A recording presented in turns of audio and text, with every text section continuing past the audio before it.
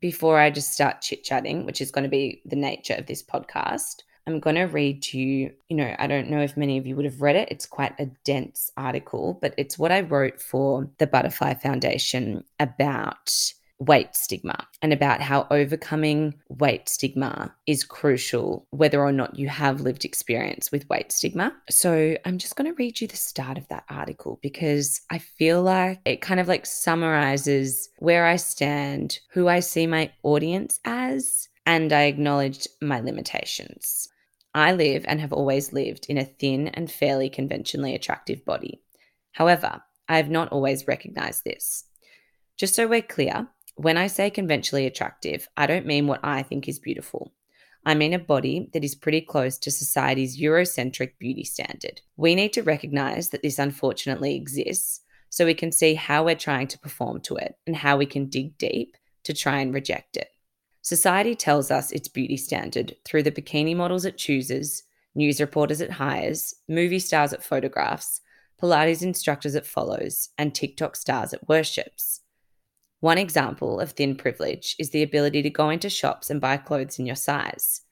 That gets unpacked more in the article, but then I just provide some links in the article, which I also recommend you go and read.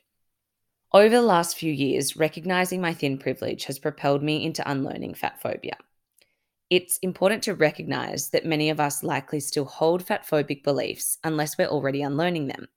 You should feel proud, not ashamed, if you're noticing fat phobia for the purpose of trying to unlearn it. I hope my message encourages you to take a similar journey to me, and that, as a byproduct of learning about thin privilege and unlearning fat phobia, you get a head start in the race to body acceptance. Run, don't walk. It's a race where everyone wins, except possibly the patriarchy, the $530 billion beauty industry, and the $4.5 trillion wellness economy. I don't aim to ditch all beauty and wellness expenditure, just the stuff that doesn't serve us on the basis that we're buying it because the world tells us we're not hot enough, thin enough, or good enough as we are. Because there is so much nuance in thin privilege, I'm directing my message to people who share my lived experience of having thin privilege in a conventionally attractive body. I hand on my heart understand if you don't relate to my message because you feel that I can't relate to where you're coming from. So this is the bit of the article that I mainly am wanting to highlight at the start of this podcast and this whole podcast series.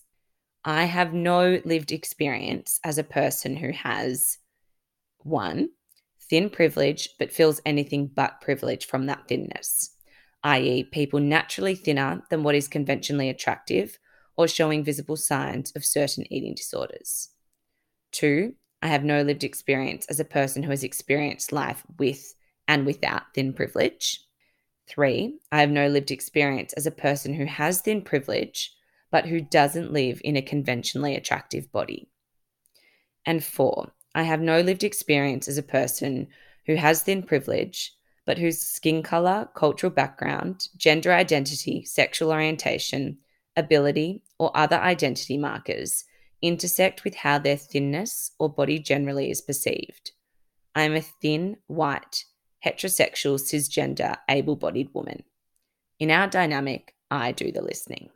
That's all I wanted to read from that article, but it's just important to me that we're all on the same page about who I think I'm relating to and who I think that I can kind of influence. And I guess that is people who have similar lived experience to me. Now that I've got my caveats out of the way, I thought I would just start by discussing how I started conceiving. It started as conceiving food babies. I used to make like beautiful smoothie bowls. You might remember this if you're an OG follower, or if you scroll back, you can find them. But I used to make beautiful smoothie bowls and like really bright, like veggie filled breakfasts and whatever, and raw desserts. And so they all were like sexy and impressive. And so I would take photos of them and send them to my friends. And I actually remember I used to upload photos to Facebook. So this is like a while ago because Facebook was still relevant. Anyway, and I was like, okay, this is not the forum for it. I don't need to spam my friends like different screenshots every time. I'm just going to make an Instagram account for like my 15 or 20 best friends, put it on private. They can follow it. I'll put all my food on there. So that's how conceiving food babies started. Now, obviously, that name is so fucking off brand for what I talk about now, but it's so telling of where I was at the time. And I think it was like 2015, 2016. And at that time, I thought I was like, what did I think I was? I thought I was health and like nutrition personified, despite having no practical training. Like I just thought that I knew, what bodies needed and what I needed because, I'd been to naturopaths, and like looking back now, I call that period of time my unhealthily healthy era. So that's where I was at. It was very much wellness. Fortunately for me, I wasn't orthorexic and I didn't have an eating disorder. But looking back now, I would say, yeah, like they were mildly disordered habits.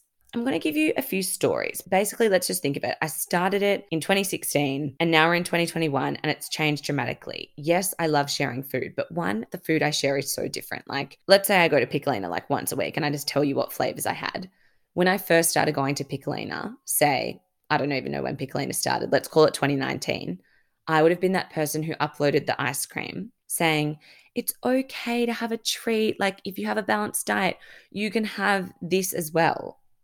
Which to me now just screams like, bitch, you were trying to convince yourself more than you were trying to convince everyone else. But having had that experience of the subtle effects of diet culture, like, of course, I never said to someone, hey, you shouldn't eat too much ice cream because you'll fucking be unhealthy and put on weight. If someone said that to us, we know that's crook.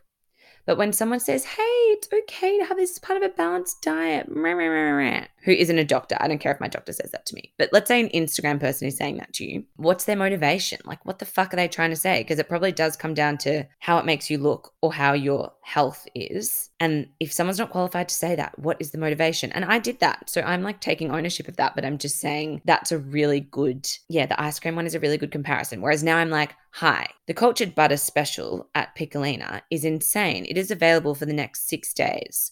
Also, I got passion fruit and hazelnut. And it's like, I'm just doing the thing, not like justifying it or preaching. I'm just doing the thing. And that is also my view on the posed and unposed, like before and after shots almost, where it's like the same thin person who poses in how they would usually pose on Instagram. And then they have a photo of themselves unposed being like, look, I have rolls too. And I'm like, that's fine, but stop making a song and dance about it. Just like upload the photo without the justification, upload the photo of yourself existing. And that's how I think about food, that my account used to be like gluten-free because I'm celiac, I have to do that. Dairy-free, don't have to do that. And refined sugar-free, abso-fucking-lutely don't have to do that. It used to be those foods. And if I deviated from those foods in a refined sugar or a dairy way, there'd usually be this like weird little caveat. Like last year when this account was kind of evolving majorly, or maybe that was like 2019, 2020, I stopped posting food and I'll just like repost accounts of people I know who I'm like, they cook better food, they have better recipes, go and follow them for your food stuff. I don't want to do food stuff anymore. But then one of my best friends was like, but Georgia, you don't understand. Like you used to make banana smoothie bowls and that set this standard of what like food was good and acceptable, because I was being like what Instagram wanted you to eat in, 2015, 2016, 2017. And now I feel like, and I hope that it's so obvious that I'm eating for like nourishment and enjoyment. I don't see food as fuel. I'm just different to some people. I see it as nourishment and enjoyment. And so my friend was saying, get off your high horse. Like you don't need to do perfect recipes, but share your food. Enjoying your food with reckless abandon is liberating to other people. And, whilst I can acknowledge that, like when I first did an article on fat phobia for Mamamia, I only got one troll and they were like, yeah, it's all well and good for you who's like this skinny white girl to upload all these photos. Imagine if someone in a bigger body did this, like uploaded the amount of butter you eat or Piccolina or whatever it is. And I was like, fair, absolutely. So yes, I'm not just saying, oh, follow me, be liberated. Because I can understand that it's easy for me to show this food that I eat and enjoy that, of course I eat so many veg, but like my food is quite decadent. I have like a rich taste. I can eat food, any food I want in public or post any food I want online and no one will have a crack at me. And that's thin privilege. So these are the stories that I want to address. One that really sticks out in my head is one of my best friends. She copped the brunt of my like bad body image and, lack of self-confidence, and just, I've always been confident, but self-confidence is new, as in like liking who I am. Well, yeah, that's it. liking who I am. I just didn't like who I was early on and didn't know how to.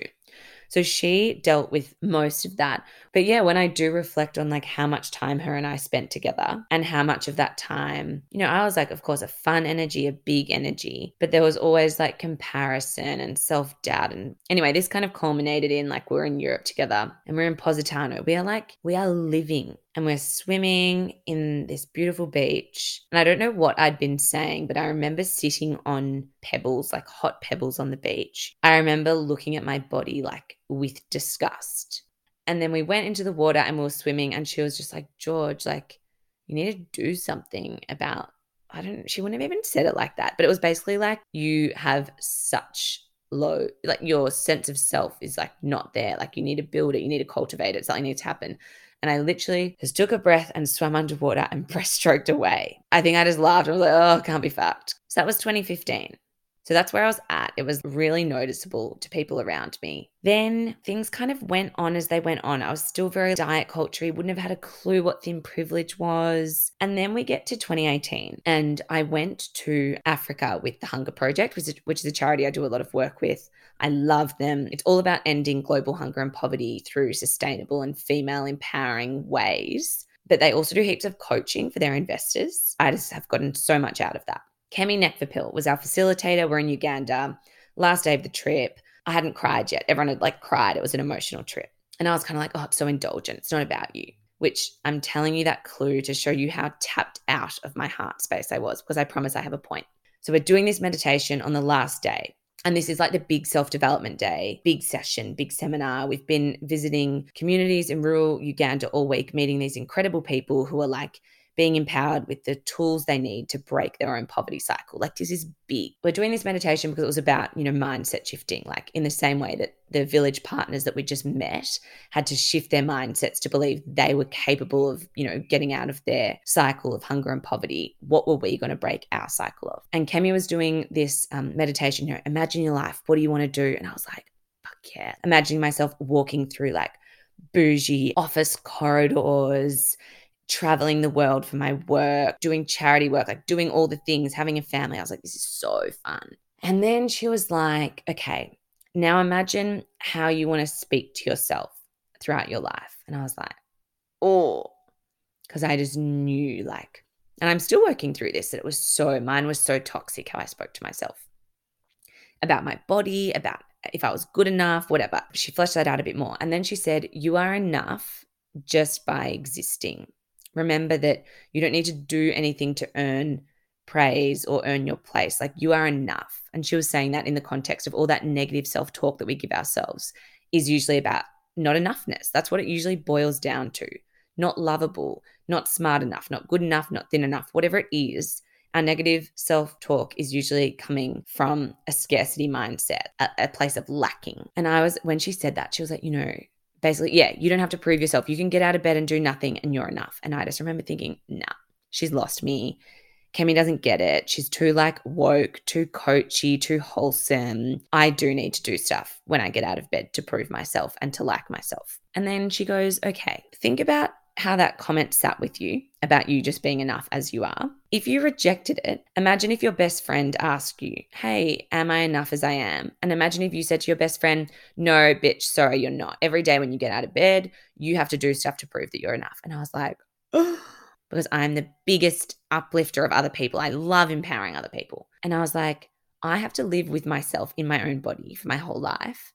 Here I am, could sing the praises of every single person around me, but I couldn't even stomach the idea of just being enough as I was. So then we got up from the meditation. We had to do this, vision, commitment, action. Like, what's your vision? Well, I can't remember what mine was. What's your commitments? But then you had to have tangible actions. And my action was like, learn to like yourself. Anyway, we had to go around and say it in a circle. It got to me and I couldn't speak. I'm talking avalanche of tears, which came from deep inside my stomach. And I'm like blubbering. And I see that I've told them this. They know I don't mean this in a facetious way. Like I see like Kemi and a few of the other facilitators on the trip from the Hunger Project almost like looking at each other. Like, yes, their hearts were breaking because they were like, oh, this girl's like feeling the feels.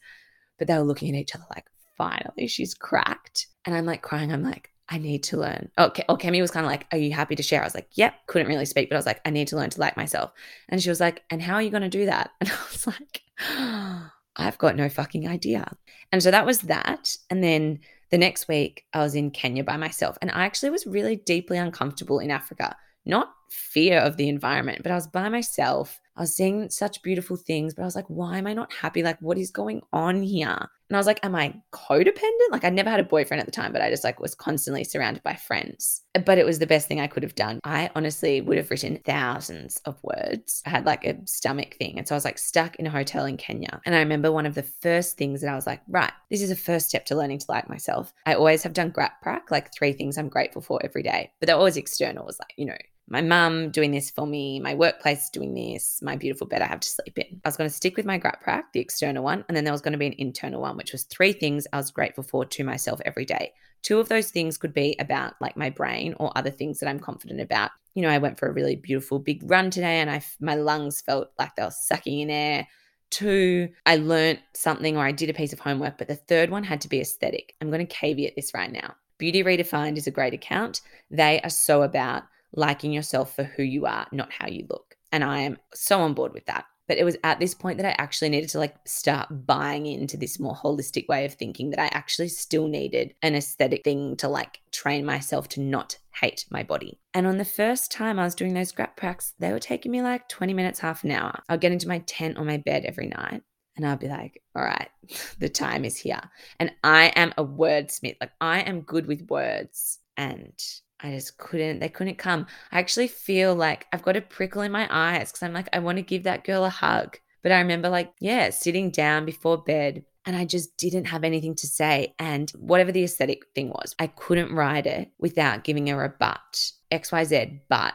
And then I would say something rude about my body. That's where I was in 2018. But that was like crucial, pivotal moment. And I hate how stereotypical this is. Like, privileged white girl fucking goes to Africa and finds herself. When I got back from Uganda, I felt like I was in a great place. I was like, I know what I need to do. I'm good. I'm ready. Separate to like the body image stuff from like 16, 17, like honestly to the last few years, like it's only recently that I feel that I've moved away from this. I was very self-destructive in my drinking. Like I wouldn't drink alone.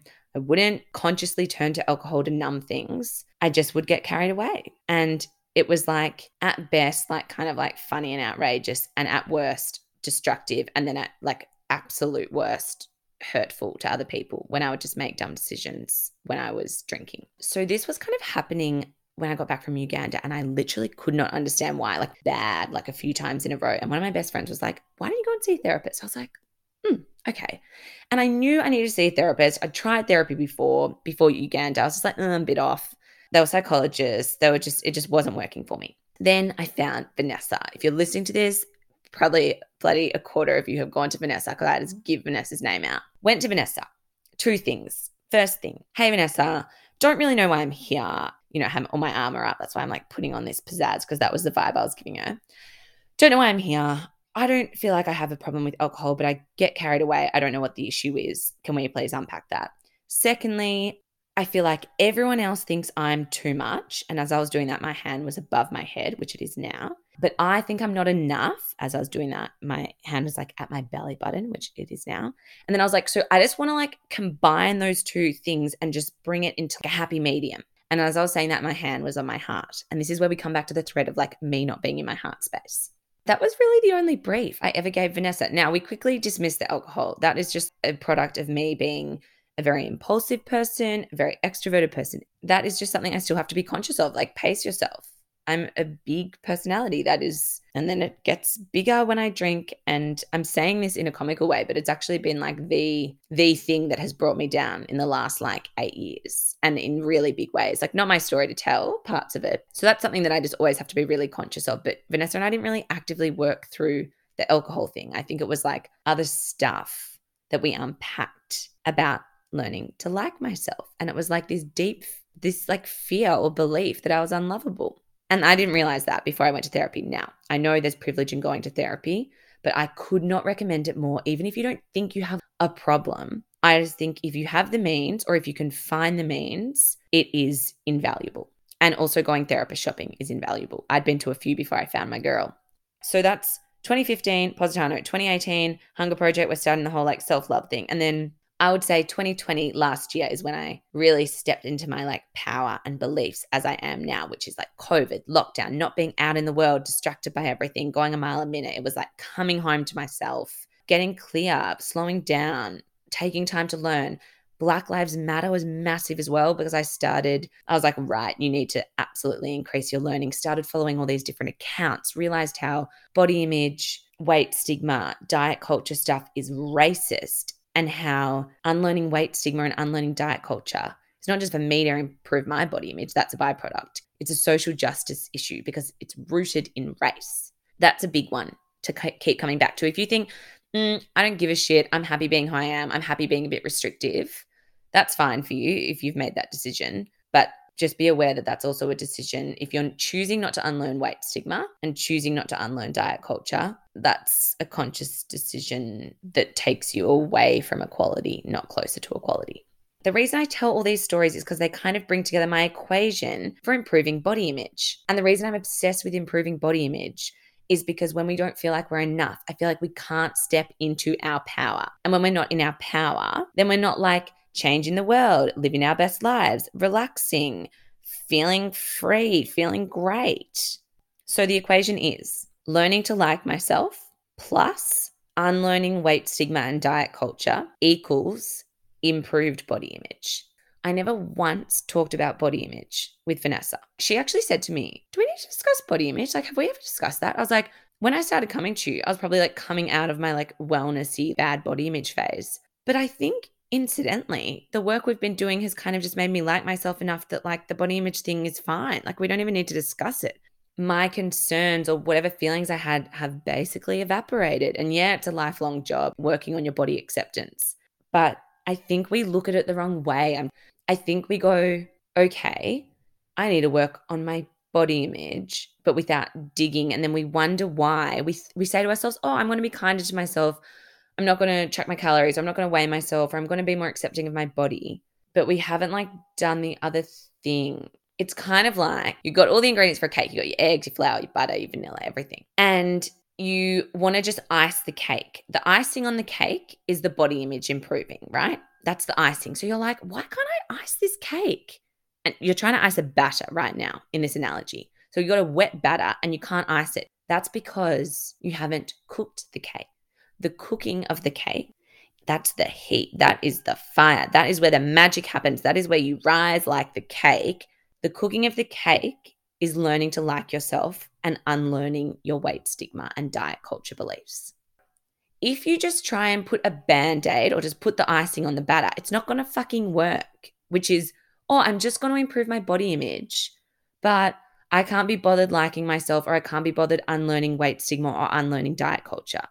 Do you understand how like we can't really get to the like product of the icing being on the cake, which that's actually such a nice analogy because the body image improving is the icing on top. The cake is the important part, right? Liking yourself and unlearning weight stigma and diet culture stuff is the important thing. That's the cake. That's what you need.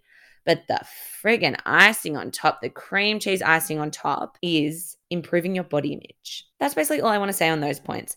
So obviously I have a lot of beliefs. If you follow me, you would just be like, this girl, where does she get off ranting and raving? But you know, I think I can tie them back to these threads. First belief, weight stigma and diet culture are bad for all of us. They're especially bad for people in bigger bodies who are oppressed by weight stigma. How weight stigma manifests and how diet culture manifests is toxic for all of us.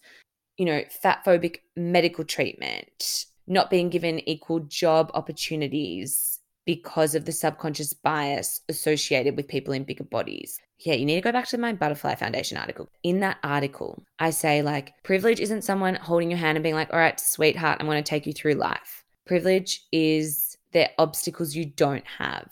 That is a Mari Beecham quote. She is an anti-racist educator. And that quote is incredible. And she's saying, if you have a hard time seeing your privilege, don't think of it as a leg up.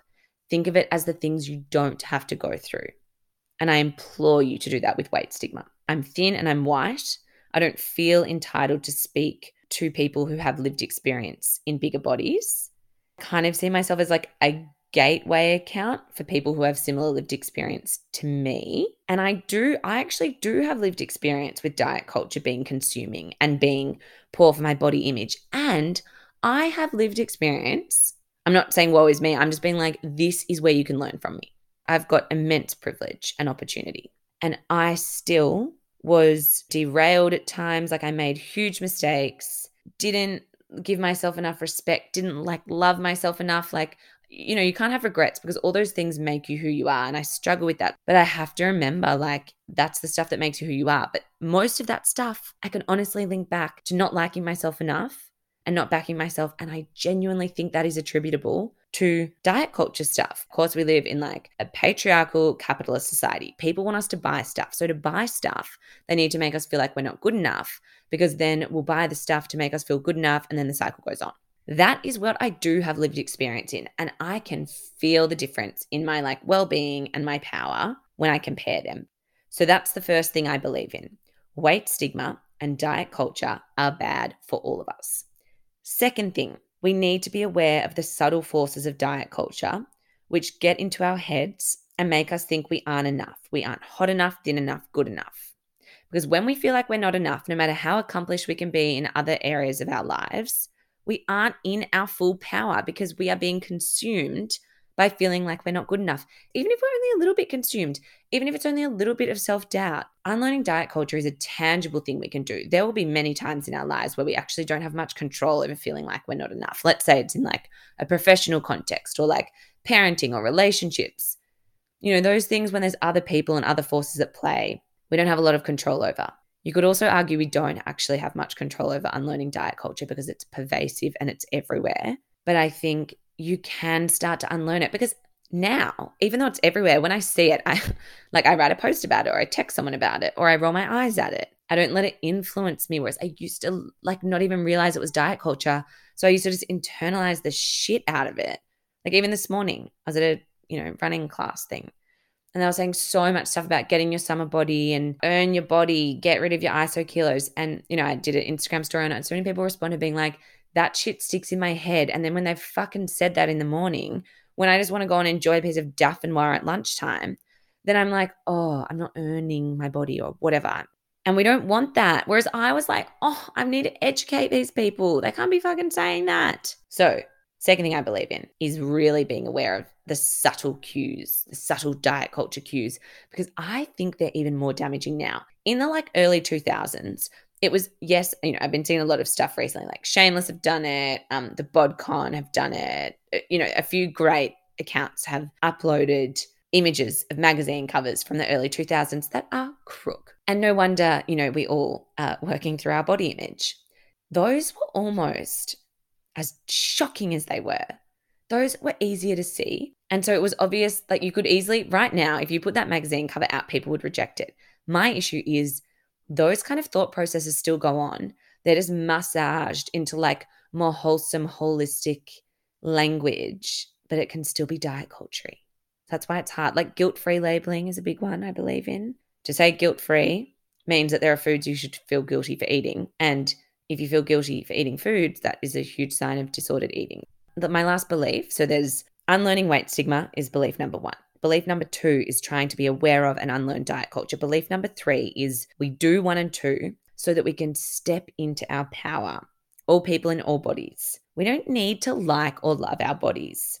I have a very conventionally attractive body. So I don't want to be like on this pedestal like, oh, I love your bodies. No, that is not what I'm about. Accept them. Be grateful for what they do, not how they look. And that is the hardest thing ever.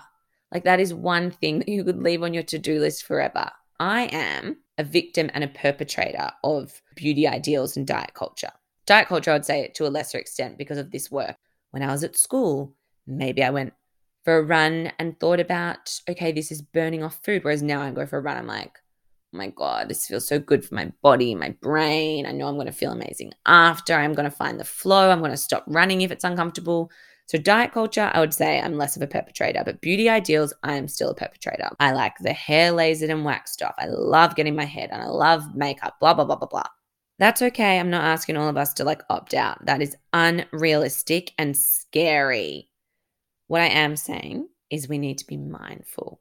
And I think if we just bring some mindfulness to beauty ideals and diet culture, we choose, okay, what learning can I do? What is achievable for me?